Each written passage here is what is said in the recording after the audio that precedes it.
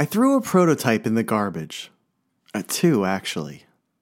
When I bought them in February, the world was operating as it had been for the previous months or years.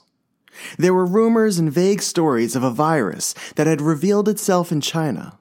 But the stories and reports were as distant as if someone were standing down the block and were whispering words of warning.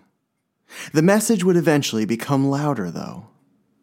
But for me, between commuting and working amidst a media company merger, the days blended into one another with a wind-whipped blur.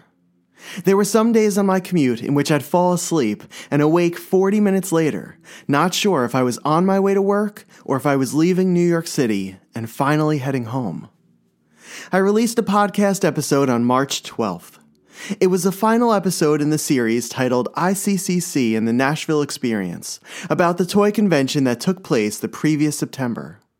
Looking back on it now, I was shocked to see that I had published an episode on the day that, for me and most of my coworkers and friends, everything changed. The day before, I spoke to my boss, the head of corporate communications for my company. And I told him that in the face of a rising pandemic, I no longer felt comfortable coming into work. That each day of commuting to the city was becoming more harrowing. And with the risk and the death toll growing rapidly, I asked if I could work from home until the threat of this phantom virus subsided. I was concerned for the health of my family and could not risk exposing any of them to whatever was prowling our country. So the next day, I began working from home, and by the afternoon, as COVID-19 infected a few employees in two of our midtown buildings, the rest of my company joined me in working from home for the rest of the year. And during the next week, those two prototypes from China arrived at my front door. Wearing latex gloves, I picked up two small packages from the mailbox and brought them into my garage. I have been buying prototypes from China-based eBay sellers for years. And while I already owned an example of each of the ones that were still in sealed envelopes on my garage floor, I knew I couldn't bring them into the house. None of us had any idea what we were dealing with. People had begun hoarding things like toilet paper and hand sanitizer, and we were just blanketed by a cloud of fear. Of fear of the unknown, where to step as we walked through a minefield, or how many mines were under our feet, and what those mines actually were. I stood in the darkness of the garage as the automatic light shut off, leaving me alone with the orange permafrost of the streetlights. I love prototypes so much. If you've listened to me speak about them, you know just how rare they are. Sometimes one or two of a kind. I pressed my gloved fingers against each sealed envelope, tracing the outline of each figure with my hands. My anxiety rose with each minute that I stood in front of them. I couldn't bring them in the house in case they had remnants of whatever was making people sick. I couldn't risk my family's health because of some strangely colored plastic figures with no heads or copyright markings. I looked up at the darkened ceiling and tried to think of which ones these were, since I had ordered them so long ago. I ruled out any of the exceptionally rare ones or ones that were more expensive. They had arrived before the virus did and were safely stored in my house. I felt each one through the envelope to make sure my guesses were correct, and as soon as I had confirmation, I walked down my driveway and opened the lid of the garbage bin I had brought to the curb about an hour earlier. I tore the label off each envelope and threw the unopened packages into the garbage. Carefully removing my gloves, I slipped them into the garbage as well. I stood on my driveway for a few minutes. The moon seemed brighter, and I felt comforted by all of the lit front porches that stretched as far as I could see. I was home, and I was safe. Before heading back inside, I remember saying to myself, "We will get through this. We will outlast whatever this is." This was the year of the pandemic. This is a look back on what it is like to be a Star Wars fan and collector in 2020. This is the start of a new year, a new hope. This is the beginning of Season 3, with some incredible episodes coming your way. This is an honor and a blessing. And this is Star Wars Prototypes and production.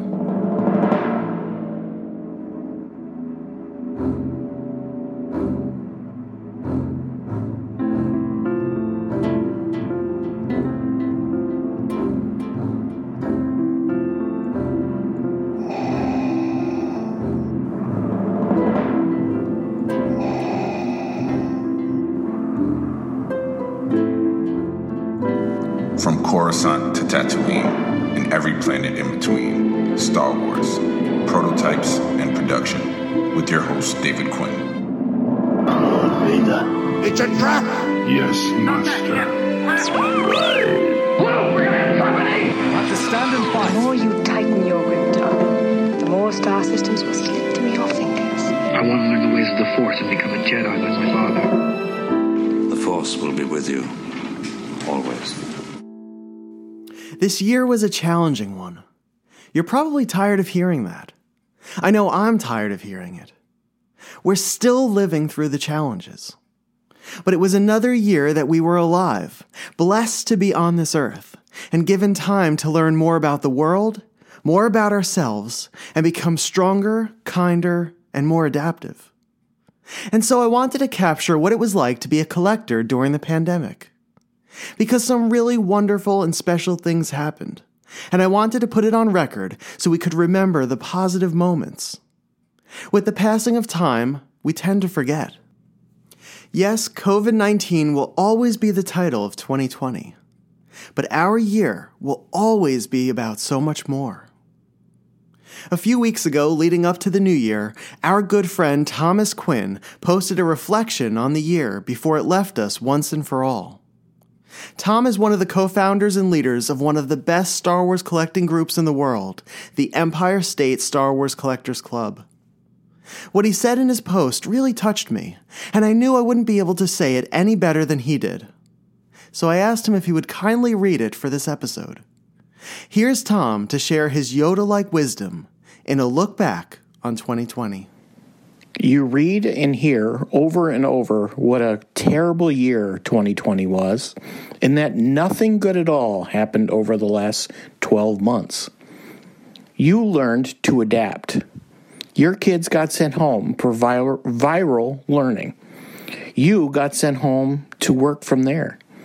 You learned the skills needed to do these things. You learned that relationships are more important than things. While so many events got canceled or postponed, you reached out to those most important to you and found ways to keep relationships strong. Being home with your family created memories that won't be forgotten in our lifetimes. You became stronger because of loss. You have lost loved ones and seen people get sick without being able to comfort them in person. But you endured it and have learned to cherish each day as a special gift. You renewed your passion for compassion. We all are reminded that Black lives matter, that people in nursing homes matter, that healthcare workers matter, that grocery store workers matter, and that small businesses matter. Finally, you took life one day at a time. You looked around and saw the beauty in every day. The flowers which bloomed in the sunshine, the color of the autumn leaves, the fresh snow, the simplicity of Christmas lights. 2020 has taught us all lessons. I am so thankful because of it. And I know we will all appreciate what 2021 has in store. Happy New Year.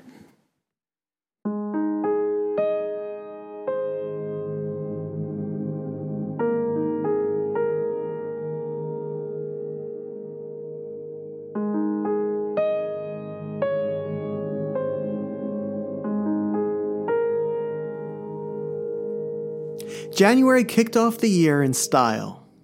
At the end of the month, Ross Barr held an Empire State Collectors Club meetup at his home. And while it was the first meetup of the year for most of us, sadly, it would also serve to be the last. In total, around 50 collectors and friends attended the event, with some traveling quite a distance to be there.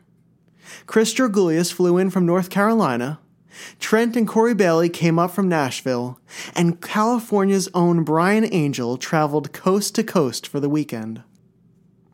Ross really made the event special for all of us. From the food he served, to the trivia game he created, and the prizes given, to the feeling that pervaded the entire day spent at his house.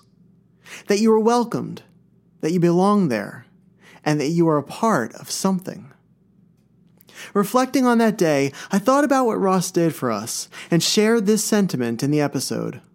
I said, "And people who show kindness to strangers and newer collectors act as a beacon. They help to light a path that often appears to be too far away, too difficult to navigate, or too long and winding for us as we make our first steps into the community.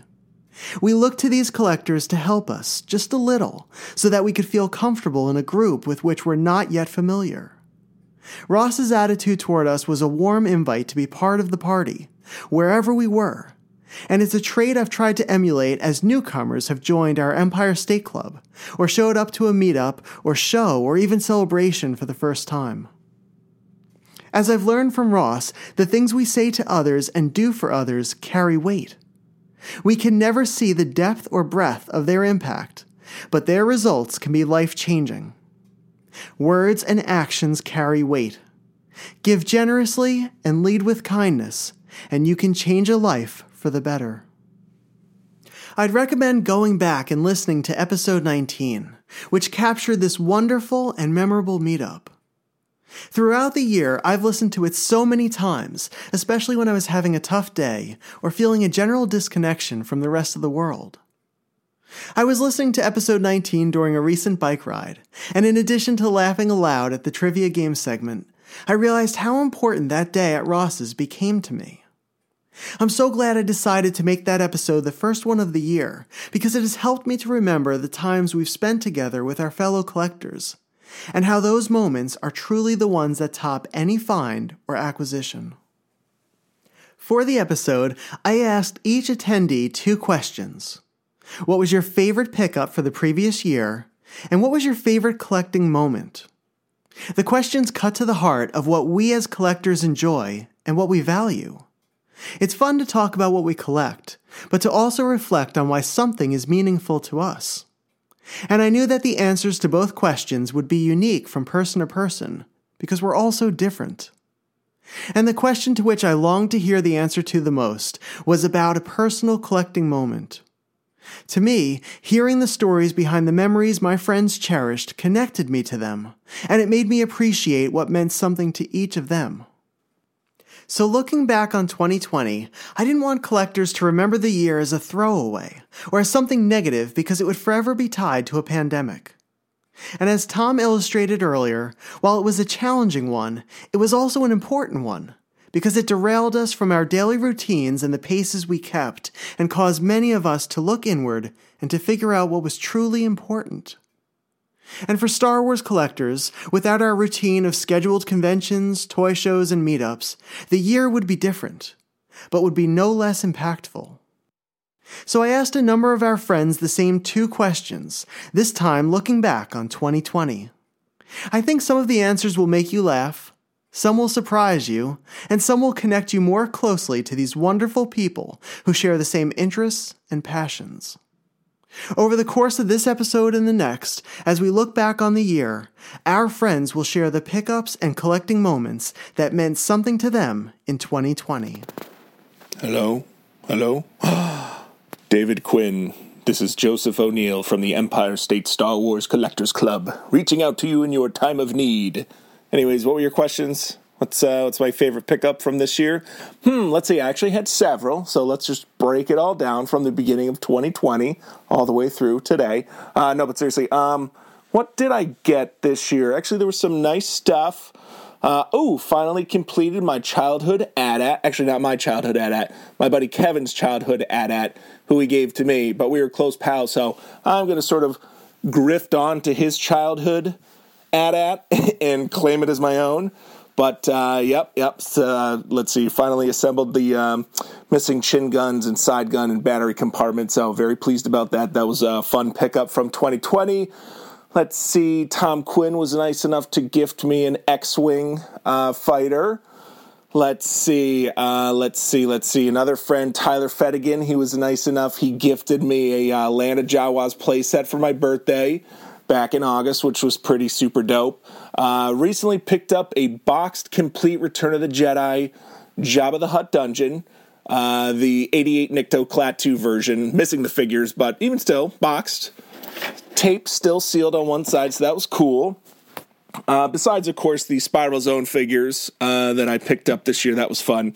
And then most recently, or recently as well, picked up my nephew's childhood Star Wars stuff, most of which I gave them.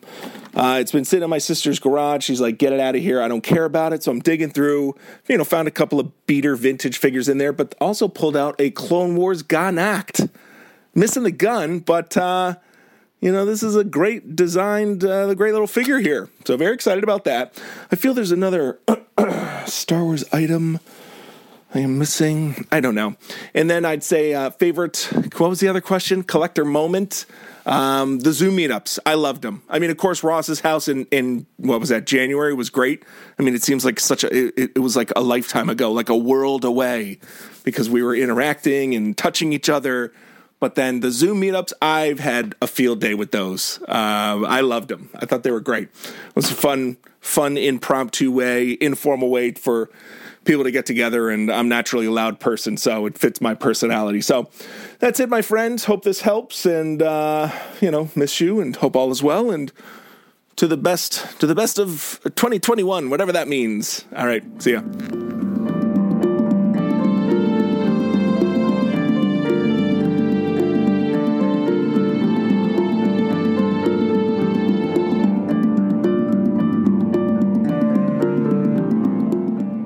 2 weeks after Ross's meetup, I took my first toy trip of the year. Back out to Warminster, Pennsylvania for Michael Zolatoro's annual ZoloCon toy show. The building's history is incredible enough, a centrifuge that served as a testing ground for astronauts like Buzz Aldrin to prepare for zero-gravity missions. But a day at ZoloCon is always a good one, and I couldn't ask for a better winter toy show. I wish I could say I remembered more of that day. I had published an episode about ZoloCon the previous year and decided to enjoy this experience and to forego recording anything. A smattering of images crosses my mind as I look back on it, though. Walking up to the building that had a large vinyl banner with the word Fuge in large red letters against a white background. The weather was certainly warmer than it was the year before. I remember taking a break around lunchtime and heading a mile down the road with about 20 others to Mission Barbecue. After ordering our meals, we pushed a series of tables together and turned that lunch into a Thanksgiving-style event with our family of collectors. I had spent less time hunting for items for myself that day and focused more on helping friends. Like sending photos of sealed Empire Strikes Back plate and napkin sets to Fonz in case he needed them for his birthday party items run. Or sharing pics of a Superman marionette display with Zach Curtis, who has one of the largest Man of Steel collections in the world. Finding items for friends and bringing smiles to their faces has become as rewarding as picking up ones for my own collection. Normally, when I go into a show, I do a quick run of the entire floor to see what's available, and then I'll do a second run at a much slower pace. It gives me the opportunity to catch up with friends and dealers and to really dig through bins and boxes that line each table. But for this one, I don't know. I just remember being at a place mentally in which I was happy to shut off my mind and be with friends. February was a month in which clouds of anxiety that had been hanging over me for the past few months finally came crashing down, almost all at once, and I was really struggling. I left all of those outside worries at the door of the Fuge and allowed myself to wander aimlessly, drifting from table to table, watching the world around me buzz as collectors talked and hunted and created a kinetic highway in which I was happy riding at my own pace in the right-hand lane. Hey guys, what's going on? It's Joel, And my favorite pickup of the year is definitely Hot Toys, Mandalorian, the 1/6 scale figure. It's beautiful. I mean, it's like having like a prop miniature on my shelf because it's so accurate and well made. And it's so great that it comes from this world that expands the Star Wars universe. And it is so intricate and amazing and with such a great story that, we know now that the universe, the Star Wars universe, and this hobby can keep going on from just our generation to generations to come. It's going to keep going. It's going to keep being great. As for my personal favorite collecting moment of the year, I didn't get to see many people except for doing the Zoom and all that stuff. But I did have a great interaction with John Paul Ragusa. What up, John Paul? Besides Star Wars, I collect, shows and anime, and I also collect toys from the 60s and 70s.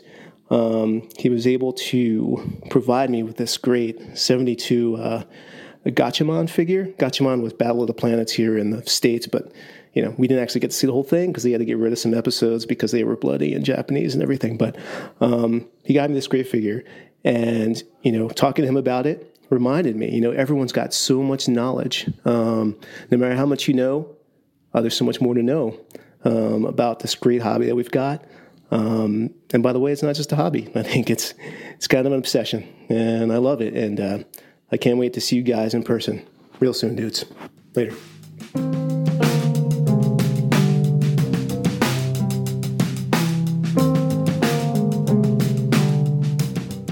One of the goals for the year was to pick up my first Star Wars modern prototype wax piece.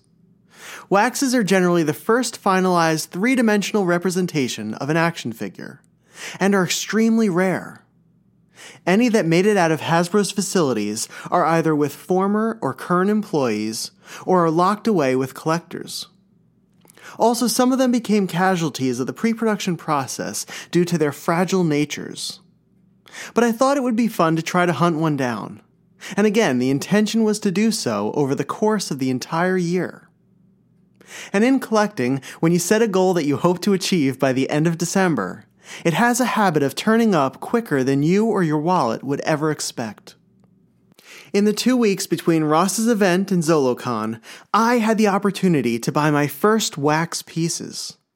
The first was a wax sculpt of the Luke Bespin head from the 2002 Saga collection. It appears to be an early or alternate sculpt. Luke's hair is matted against his face after a battle with Darth Vader, and the sculpt mimics Luke's grimace after learning Vader was his father. As Luke Skywalker's my favorite character from Star Wars, this was an incredible first wax to add to my collection.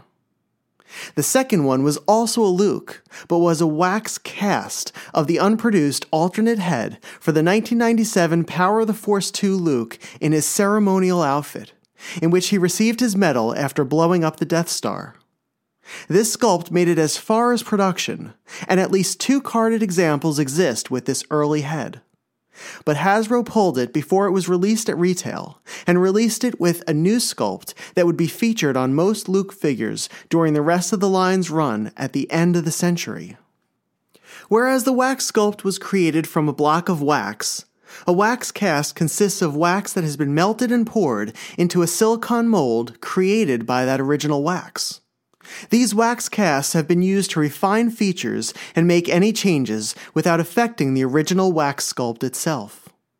The alternate sculpt Luke ceremonial figure is considered a true grail among collectors, and I'm very happy to own a piece of the pre-production process for this figure. Hey Dave, this is Jason with the Georgia Alliance of Star Wars Collectors. Thank you for doing this. There were many pieces that I picked up over 2020 that I really enjoyed and would love to share, but going with the theme of your show, I'm going to go with my first pre-production item that I've ever picked up, which is the Black Series The Force Awakens Han Solo. It's got the tracking numbers on it. It's got colors that are very, very close to production. I display it right next to my production. I'm not a really big pre-production guy, but when I saw this, for whatever reason, it spoke to me, and I knew I needed it as part of my collection, and so I went out and I grabbed it. So I would say that's probably one of my favorite pieces that I picked up this year. And then to answer your second question about what was my favorite personal collecting moment of the past year, I'm going to have to go with the summer social that the Georgia Alliance put on back in August. For me, it was a very creative endeavor. My part in that whole thing was very minuscule, but I was able to do what I do best, which is create little pieces of video that played before panels and after panels. There were intro bumpers with action figures in different colors with lights flashing around them. There were sexy time videos where I took the Power of the Force action figures with all their muscular glory and shot them in a funky way, I'll put it that way. I also put together a short film for the thing called The Duel, where Boba Fett and the Mandalorian meet. So that was fun to animate over an afternoon. And then I was also part of your panel, your live panel, talking about collecting during the quarantine. And your show is a show that I highly regard as one of the best Star Wars podcasts out there. And I really didn't want to mess it up. So it was important to me to make sure that I did all my research, that I made sure that I understood everything as I thought I did, and then do it live. Everybody's watching, and if you mess up, they watch you mess up. Luckily, I don't think anyone messed up. I thought it went really well, and it was a great challenge to do some live programming, and it was a thrill, and I'm very, very proud of everything that we did in the social. That whole week, and I will always look back and remember as something that I was a part of, and that I was proud to be a part of it. I'm very thankful for the everybody involved in the Georgia Alliance for letting me be part of it and to help out. So that's my favorite personal moment from 2020, and thank you. Welcome to the Star Wars Collectors Archive podcast. It's the Kivecast. Newest news on the oldest toys. February also marked a monumental achievement in the Star Wars collecting world. The original podcast devoted to the vintage Star Wars hobby, the Kivecast Vintage Pod, celebrated its 10th anniversary. Sky Payne and Steve Danley debuted the podcast in 2010 and have published more than 100 episodes. Each month, Sky and Steve cover a Star Wars figure in the order it was released by Kenner.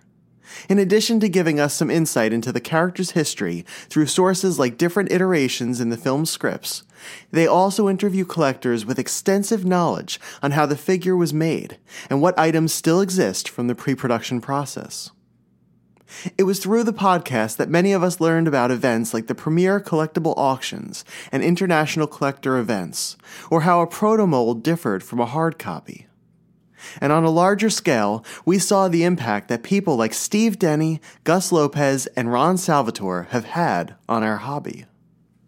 And in creating a podcast that has spanned the past decade of collecting, Sky and Steve have had a tremendous impact as well. By utilizing the podcast format, they brought a warmth and a personalization that a forum or social media page often cannot replicate. For many of us who began collecting on our own little islands, the podcast was an answer to our question. Is there anyone else out there who thinks like me and feels a connection to these films and toys? I stumbled upon the Kivecast when I began collecting about a decade ago. On my way to toy shows, I would listen to the latest episode, learning about the figures, but more importantly, about the people who shared the same passion for them as me. The Kivecast and its sister site, the Star Wars Collectors Archive, offered exciting and invaluable information freely. I honestly wouldn't have had the understanding of and appreciation for Star Wars prototypes and collectibles if it weren't for them. And so my goal was to find a way to give back in some way to our community. And that's how the idea for Star Wars Prototypes and Production first materialized. Even before I had the idea for this podcast, I had hoped that one day I too would have information I could share with others about collecting in an appearance on the Kivecast. I met Sky and Steve on the same night at their archive party at Celebration Orlando in 2017, and struck a friendship with each of them. They are as gracious and as kind as you would expect them to be, and I've been blessed to share some really wonderful moments with them over the past few years at events and meetups. So this past year, to celebrate their 10th anniversary, Sky and Steve extended an invite to anyone who wanted to come on the episode to talk about what the Kivecast meant to them. And about a week before the episode was released, Sky and I recorded a conversation in which I talked about the 5 episodes that were among my favorites. To be part of the Kivecast was a bucket list item, but I also wanted to thank the 2 of them on record for the impact they have had on my life, for some of the friendships I have made over the years, and for some of the events I've been able to attend as a result. Sky and Steve love Star Wars and collecting, but their friendship is probably one of the most special things to come out of their podcast. They have experienced so much together, and even played an important role in each other's weddings. And I truly hope they continue to release monthly episodes for the rest of their lives. As long as Star Wars is a part of our culture, I'm sure they'll always have things to laugh about and discuss in fascinating, revelatory detail. Stephen B. Danley, Sky Payne. Here's to the next decade. Wampa Wampa.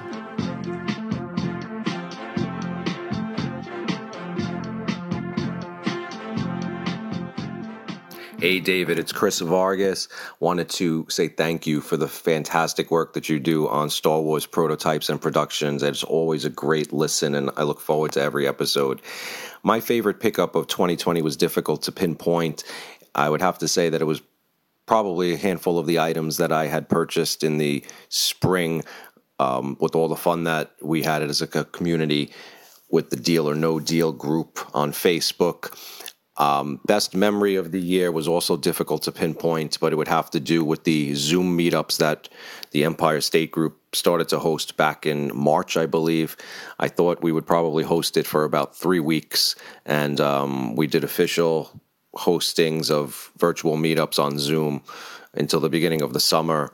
And in actuality, even though they're not official meetups anymore, the enthusiasm behind them hasn't died down. So it's very special for me to see how people within our community, good friends, and people who have become good friends in the last year still want to get together, even virtually, just to see each other and chat about Star Wars and have a great time. So I'll be looking forward to seeing a lot of people in person this year, and I really, really look forward to it. Thanks again, David, for all you do.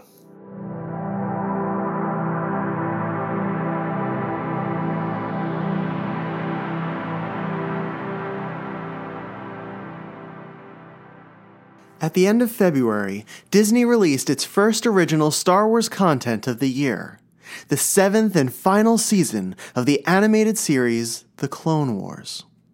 Season 7 came at the perfect time.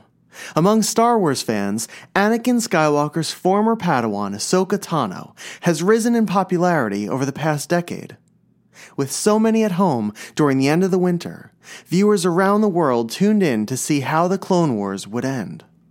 And it did not disappoint.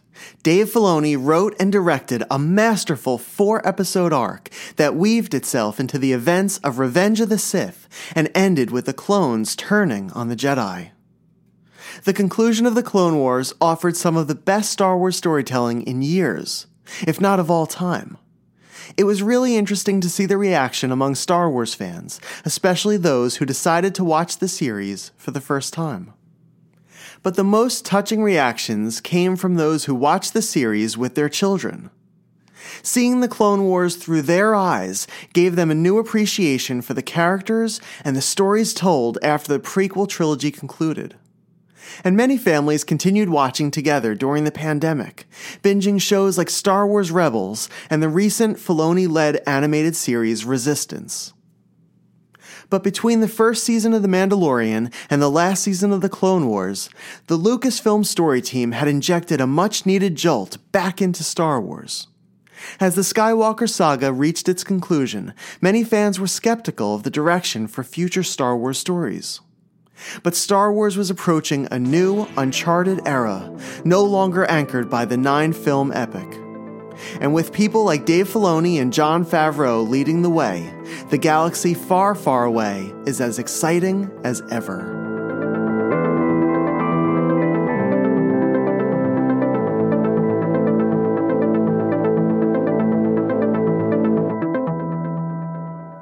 March was a time in which our collecting community pulled together in a big way. It happened pretty quickly, too. Zoom calls and live stream videos over Facebook became the way many of us communicated with each other when we could no longer spend time together. There was a sense of unity, as if everyone was pulling together to stay connected and to keep those around them in good spirits.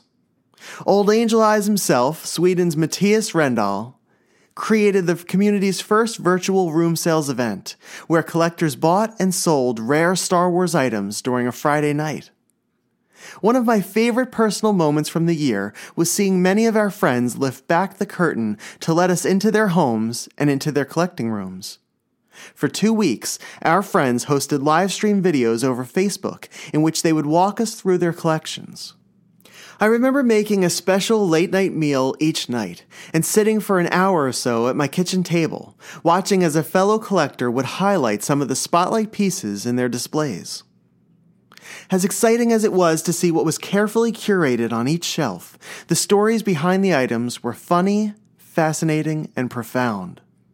And there would come a moment each night in which, at some point deep in the exploration of a friend's collection, I would realize I was not in the home of Matt George, learning about Teenage Mutant Ninja Turtles pre-production, or stumbling over the prototypes lining the floor of Mark Vanis's basement, but instead was sitting at my kitchen table, transported back into my home again.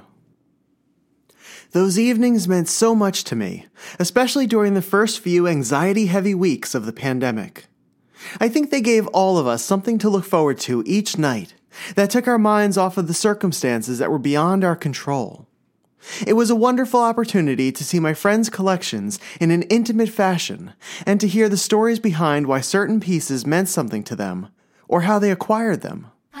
But as much as I was learning about the different toy lines and different eras of Star Wars, I was learning more about the people with whom I shared a passion for collecting.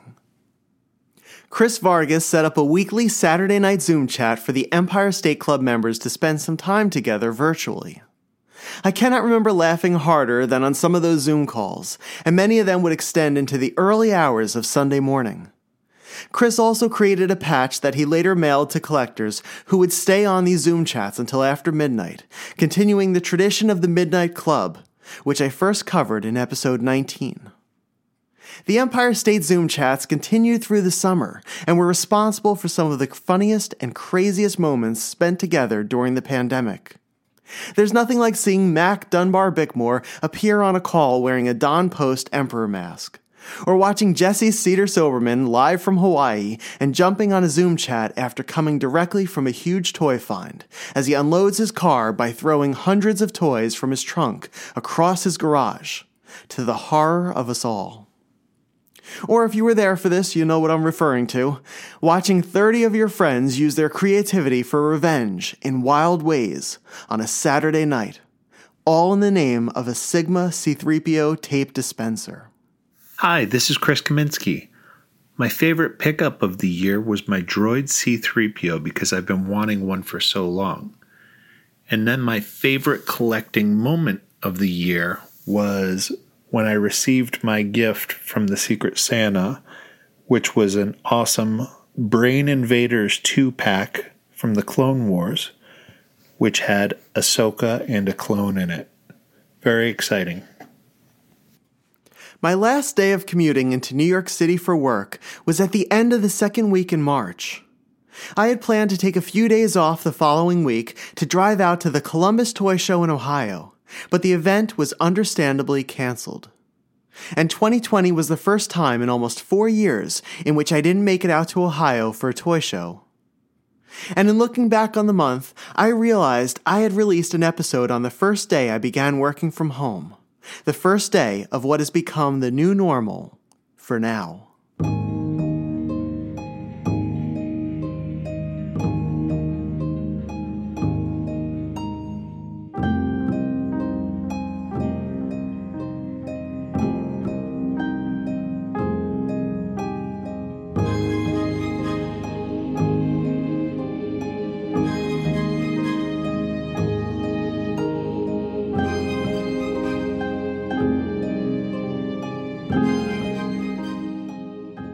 April kicked off one of the most exciting seasons for collectors in years.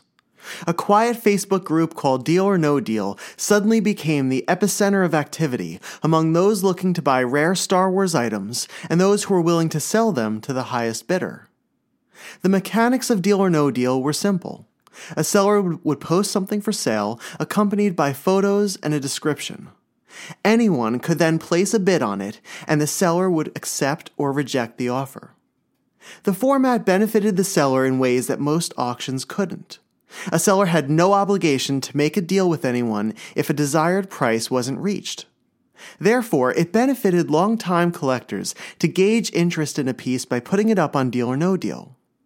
And with many toys and prototypes appearing publicly for the first time, collectors salivated at the offerings and paid up to get them. For nearly 6 months, we all logged on to Deal or No Deal each day at an almost obsessive pace, many times hourly, awaiting the next big item to come up for sale.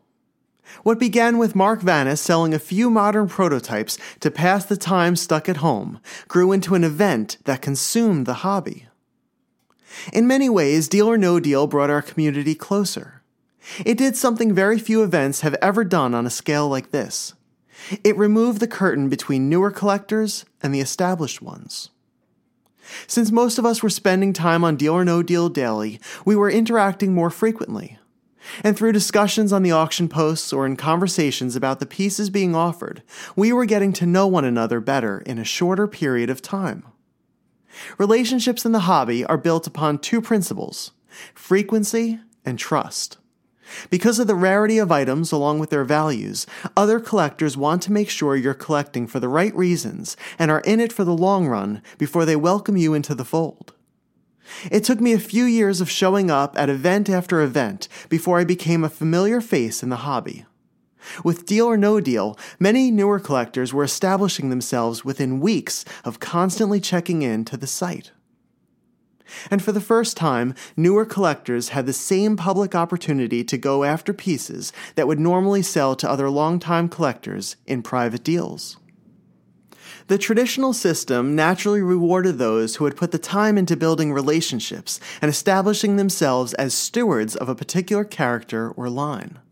So naturally, when a piece would turn up, fellow collectors would direct a seller to someone whose focus would benefit from adding to it. But now, with Deal or No Deal, if you wanted a rare multicolored Power of the Force 2 first shot, or a carded graded Uzai figure, or an Empire Strikes Back proof card, it could be yours. Deal or No Deal also helped collectors in the art of curating. Being home during the pandemic gave all of us a chance to assess our collections. We were able to sell the items we picked up that no longer fit our foci, or ones that didn't matter as much to us as we had once expected. With work and family and our daily obligations, we're often operating at such a pace that we keep acquiring things without stopping to question which pieces actually mean something to us. And Deal or No Deal gave us a platform to sell these pieces we no longer wanted and to put them with collectors who would appreciate them. Those prototypes that have been sitting in bins for the past few years, once they showed up on Deal or No Deal, they became centerpieces for many of us. The excitement and fervor surrounding Deal or No Deal lasted longer than we thought it would. In August, I published an episode about how it became the hub for collectors during the spring and summer of the pandemic. It's episode 26 and is titled Deal or No Deal, the history of the hottest collecting group during the quarantine. With the episode, I wanted to do two things. First, I wanted to capture that time period on record, because it felt very special, and I didn't want any of us to forget it. Secondly, I wanted to detail the items that were offered and sold, because many of them were storied and unique pieces, sold by many of the stewards of our hobby. Hey David, it's Finney Tricomi. My favorite pickup this year, I think I would have to say is buying a lot of vintage weapons from James Simpkins. Not the sexiest purchase, but one, I guess it's just more meaningful to me. I think some of you know, one of my passion projects is restoring my childhood figures. I was hard on them as a kid. Nothing survived. But it's so much fun putting them back together. And I'm finally down to some of the more harder parts, like Bespin Leia's Blaster, R2 stethoscope, and good luck finding Lando General's cape. Hopefully 2021 will bring a few of those harder to find pieces. Favorite collecting moment of 2020? That's funny because it just happened yesterday. One of the Swag Crew admins that I'm friends with, Terry, made me a homemade Mandalorian bandana for my new puppy, Scarlet. It was just so nice of her to send that to me, and it's something that I'll always treasure. I'm almost jealous of Scarlet. I'm hoping she outgrows it so I can put it in my display case. So, with that, Happy New Year, David, and to all my vintage collecting friends. It's been so long since we've seen each other. Hopefully 2021 will change that. Take care, everyone. Another episode dear to my heart was released in April. Titled The Clone Wars, George Lucas, Dave Filoni, and a New Era of Storytelling. It explained how the animated series came to be, and how Dave Filoni became Lucas's Padawan. The episode is one of which I am most proud. It was a massive undertaking, one that required more than a month's worth of research, but I learned so much about the origins of a crucial era in Star Wars storytelling. And as more and more Star Wars fans were discovering the Clone Wars and were binging more than 100 episodes while quarantined, I felt the episode would be the perfect complement to their viewing experience. Something that really struck me was the scope of George Lucas's vision and how the series pushed past the technological limits of animated shows and computer-generated imagery to deliver something groundbreaking. It was everything Lucas had wanted to do with the prequels, but in the perfect medium. Lucas and his team were able to create new worlds inhabited by new characters whose depth and on-screen believability would create emotional connections with viewers. And with subsequent shows like Star Wars Rebels and The Mandalorian, the Clone Wars stories would continue, to the delight of fans around the globe.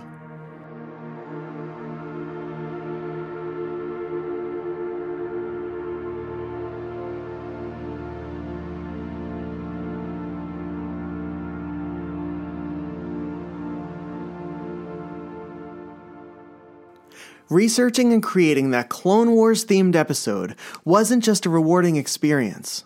It actually helped me to land a rare and storied Clone Wars piece. A few weeks ago, I was scanning through my usual eBay searches and decided to try something different. A new search uncovered a Toys R Us store display from 2008. The display was in 3 parts, each one 2 feet tall.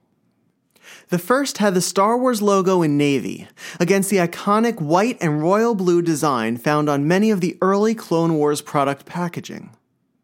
Underneath the Star Wars logo was the title, The Clone Wars Shop. The second of the 3 boards had the words "Coming Soon" in bold white letters, and the date for the release of the toys as Saturday, July 26, 2008. This date was almost a month before the premiere of the Clone Wars feature film on August 15th. I believe this is the earliest display used to promote the line. But it was the third board that intrigued me the most. Against the blue and white background, Anakin Skywalker, Obi-Wan Kenobi, and Yoda stood with lightsabers in their hands, ready for battle. There were 6 signatures along the white border and on Yoda's robe. The seller was only able to identify 2 of them. One belonged to Matthew Wood, the supervising sound editor and voice actor for General Grievous and the Battle Droids, and Tom Kane, the voice of Yoda. The episode I did for the podcast focused on the early years of the Clone Wars and the team directly responsible for bringing the film and the series to life. And as I pored over that eBay image of the signed display, the names of those I had written about in April suddenly became very clear to me. The first was Darren Marshall, who added the phrase, "the mud-pushing sculptor," to his signature. Darren sculpted 3D clay models known as maquettes based on the 2D conceptual drawings of characters like Anakin. The maquettes were used to see how artists' renderings would translate to a computer-generated animated realm, and how light and shadow would realistically affect the design. Darren was that bridge between traditional art and a new era of computer animation, and his sculpture of Anakin caused George Lucas to approve the style and design that would become the basis for the characters in the series. The second signature belonged to Killian Plunkett. the lead character designer for the Clone Wars. Killian is another incredibly talented artist who is directly responsible for the design of the characters we love, and after working on the Clone Wars, he became the art director for Star Wars Rebels. One of my favorite things about Killian's signature is that he drew the head and neck of a battle droid as a complement to it. The third was the toughest one to decipher, but above his signature, he wrote the phrase, "May the words be with you, always." Thinking back to the episode, I remembered that the main writer on the film and series was Henry Gilroy. Some quick internet searches for an example of his signature proved this one to be a match. In the modern era of Star Wars storytelling, Henry Gilroy is one of the most important writers, and arguably the most underrated asset. He penned many of the early episodes for the Clone Wars, as well as the Clone Wars comic books. He was also a co-executive producer on Rebels and wrote a number of key episodes for the series as well. The fourth and final mystery signature was not really a mystery at all. I don't collect autographs, but I've wanted a Dave Filoni piece for a while. Most Star Wars fans now know Dave from his work on The Mandalorian, but Dave's impact on the modern Star Wars era is legendary. He created Ahsoka, ran the Clone Wars series with George Lucas, created and headed Star Wars Rebels and Resistance, and is currently working on the upcoming live-action Ahsoka series. And one of the best things about a Dave Filoni signature is the sketch that usually accompanies it. The one on this display was of a clone trooper, possibly Captain Rex. I was able to pick up the display for an amazing price, especially considering the current prices of anything signed or sketched by Dave Filoni alone. This particular piece means so much to me because it came out before the world was introduced to the film and the series that premiered a few months after it. Whenever I look at the display, I'll always connect it to that podcast episode. Hi, my name is Evan Hoyt Wasserstrom, and I am part of the Star Wars collecting community. And my only two pickups this year, but were really huge pickups for me through the kindness of the collectors that we all know with one another, was to finish my Empire Strikes Back Canadian Sears exclusive skin wrap run fully sealed with the last edition of the Lobot mock. And that was from the one and only amazing David Gall. And David has been mentoring me on the skin wraps ever since I took my interest in them. And this is not the only one from his collection that he has gotten to me, but, during this year being so rough, he wanted to make sure I had it and to keep my spirits up with a smile during, all this social distancing and isolation. And David is not only an amazing friend and a tremendous collector, and a mentor to me on the skin wraps through and through, but he is absolutely one of the most wonderful human beings I have ever met, and it is just a true honor to know him, let alone call him a friend. And I am ever so grateful for him. And another part of my gratitude goes to my second pickup a little bit later in the year, which is the Empire Strikes Back Collect All 32 Bell Store toy display. And that came with an AFA grade of 75 to match my Collect All 41 Empire Strikes Back Bell toy store display. And that was through just pure beauty and miraculous moments that, with the help of David DeMarcus and truly the guidance and amazement of the all-amazing Tom Derby. And I am grateful to these men through and through, as I'm grateful to all the collectors I know due to their friendship, like David Quinn himself. And so the Lobot skin wrap to finish up my skin wrap run of Sealed 7. It sounded like Navy SEAL 7, of the sealed mocks of the 7 of them, and the Collect All 32 Empire Strikes Back Bell display. And that is only due to the the most wonderful human beings in this hobby. And I'm just ever so grateful to be in this hobby and to know all of you. Happy New Year.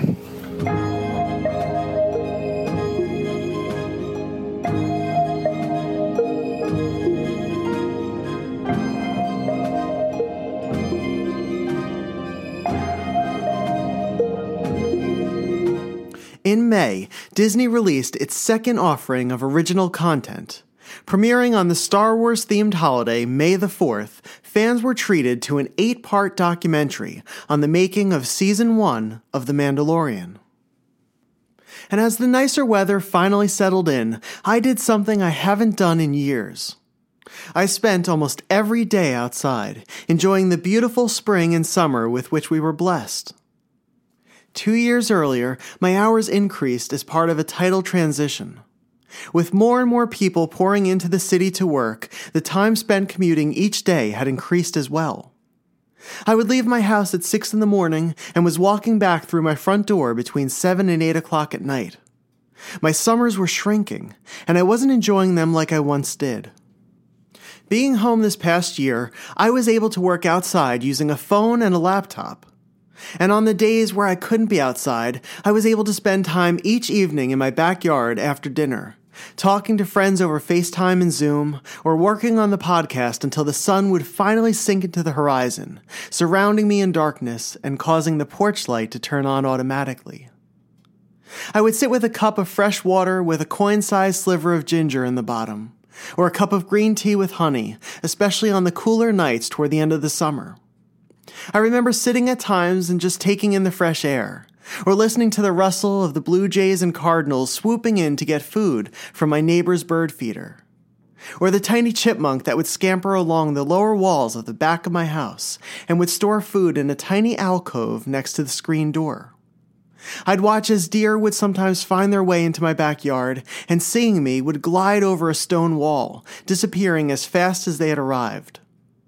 My clothes and skin always smelled of coconuts, as I was always covered in a layer of suntan lotion. I'd often forget where I was and what was happening in the rest of the world. We need those times, and I had it for an entire summer. I fought for every moment outside, knowing there would come a time in which it would be too cold to sit in my backyard. Those were beautiful days, and I wait for the season to come around again.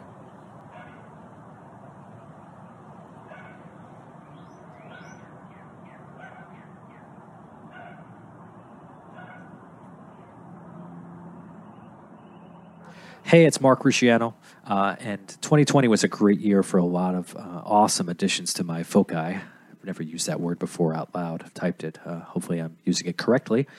But one of my foci is micro pre-production, and within that I really focus on a couple of things, and one of them being the turret defense.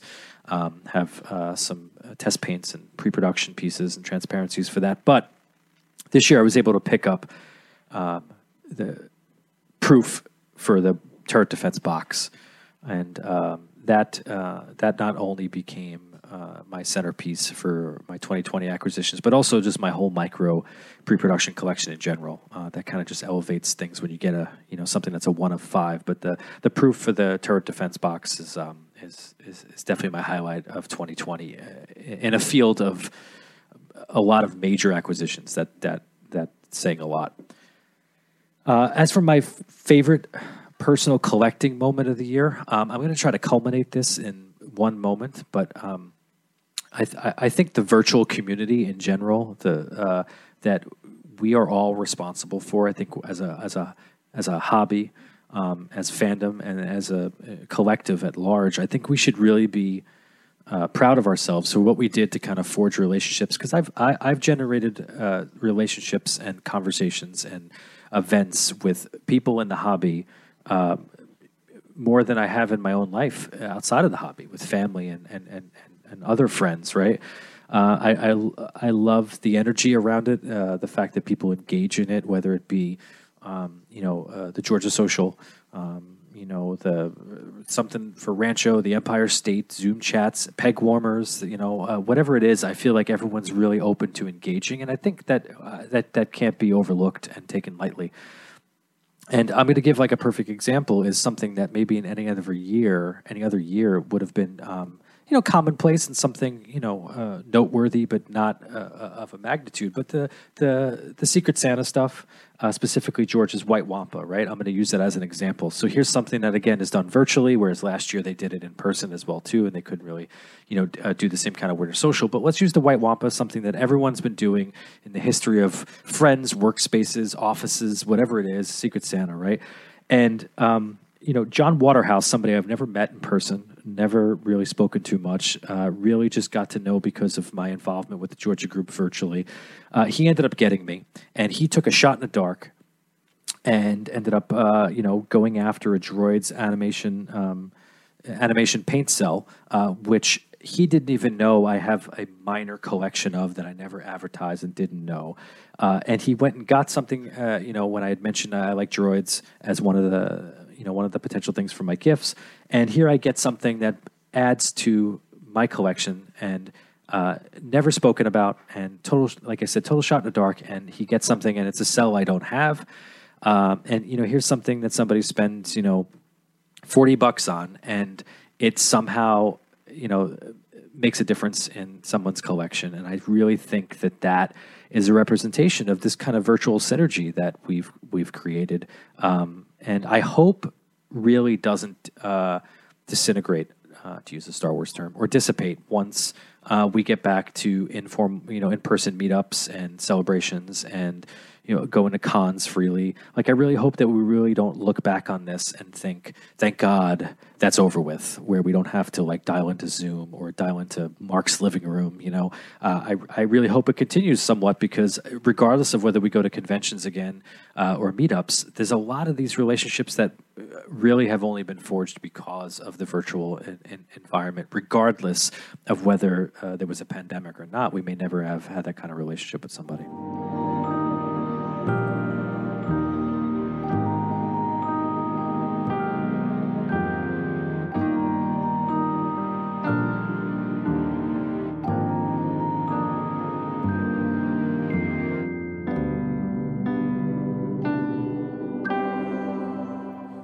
I finally achieved one of my long-standing goals this year, to begin a series I've dreamed of doing ever since I decided to create a Star Wars podcast.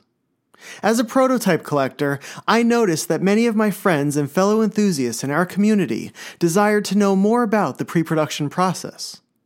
In fact, many openly admitted to me that they didn't even know what some of the prototypes they owned were, if they were real, and if so, what they were called, and where they fit in with the process of becoming a toy. And so, in June, the Collecting Prototype series commenced. I had actually started to plan a few episodes with my mentor and dear friend Anthony Pagano, and the idea of sharing information and having a conversation around the world of prototypes and pre-production was exciting to both of us. Our friendship began through a love of these pieces, and I had learned so much from Anthony through my own collecting journey over the years. The first episode was an introduction to collecting prototypes, and why a collector would pursue these early items. It also contained a conversation with Anthony about how he became a collector almost 20 years ago, and some of his stories along the way.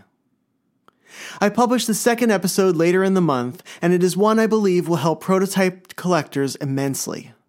The episode explored the pre-production process behind the making of an action figure.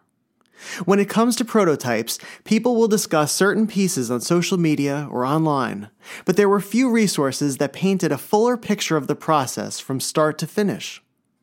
Using the example of a 2001 Power of the Jedi Han Solo figure, I aimed to demonstrate how Hasbro would have created that figure and the steps it would take to become a figure sold at stores around the country. I'm really proud of the way this episode turned out, and I would implore anyone who collects prototypes or would like to begin collecting prototypes to listen to this episode, and to listen to it a few times. Once you understand the process behind how a toy is made, the pieces that you see for sale or in posts on social media will start to mean more to you, and you'll develop a fuller appreciation for the work Kenner and Hasbro has done on Star Wars collectibles over the past 40 years.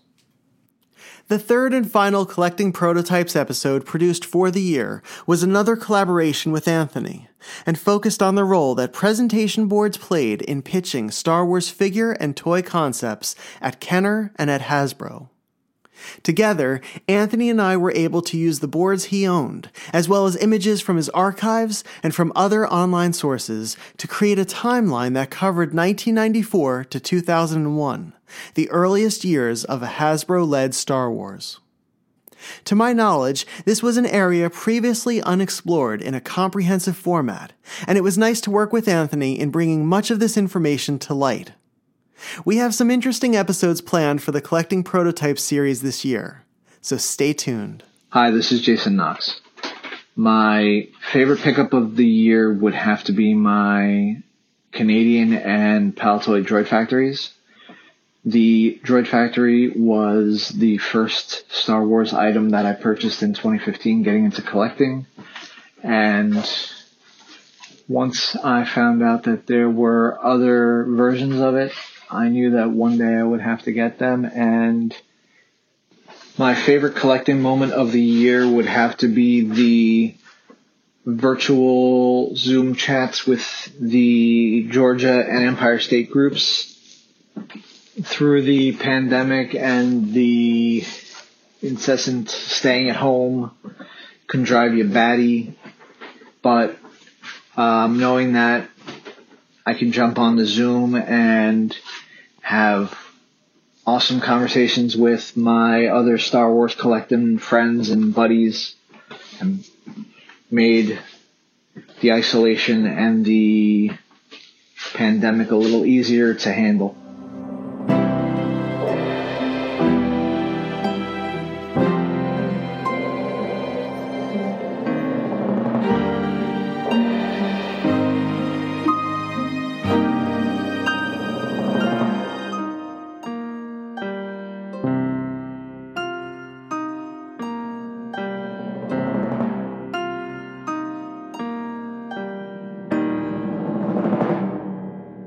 So that is a look at the first half of 2020 through the eyes of a collector.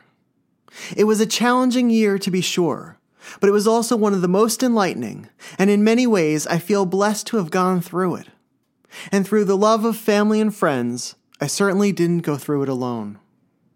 My thanks to Evan Hoyt Wasserstrom, Chris Kaminsky, Joe O'Neill, Joe Lilly, Jason Wasuko, Vinny Trecomi, Jason Knox, Mark Rusciano, and Chris Vargas for sharing some of their insights for the year. And a special thanks to Tom Quinn for reflecting on life in the midst of a pandemic. Thank you for joining me as we head into Season 3. Tune in next time for Part 2 as we take a trip through the second half of 2020. Until then, you can be a light to those around you. Figure out how to do that, and you'll never regret it.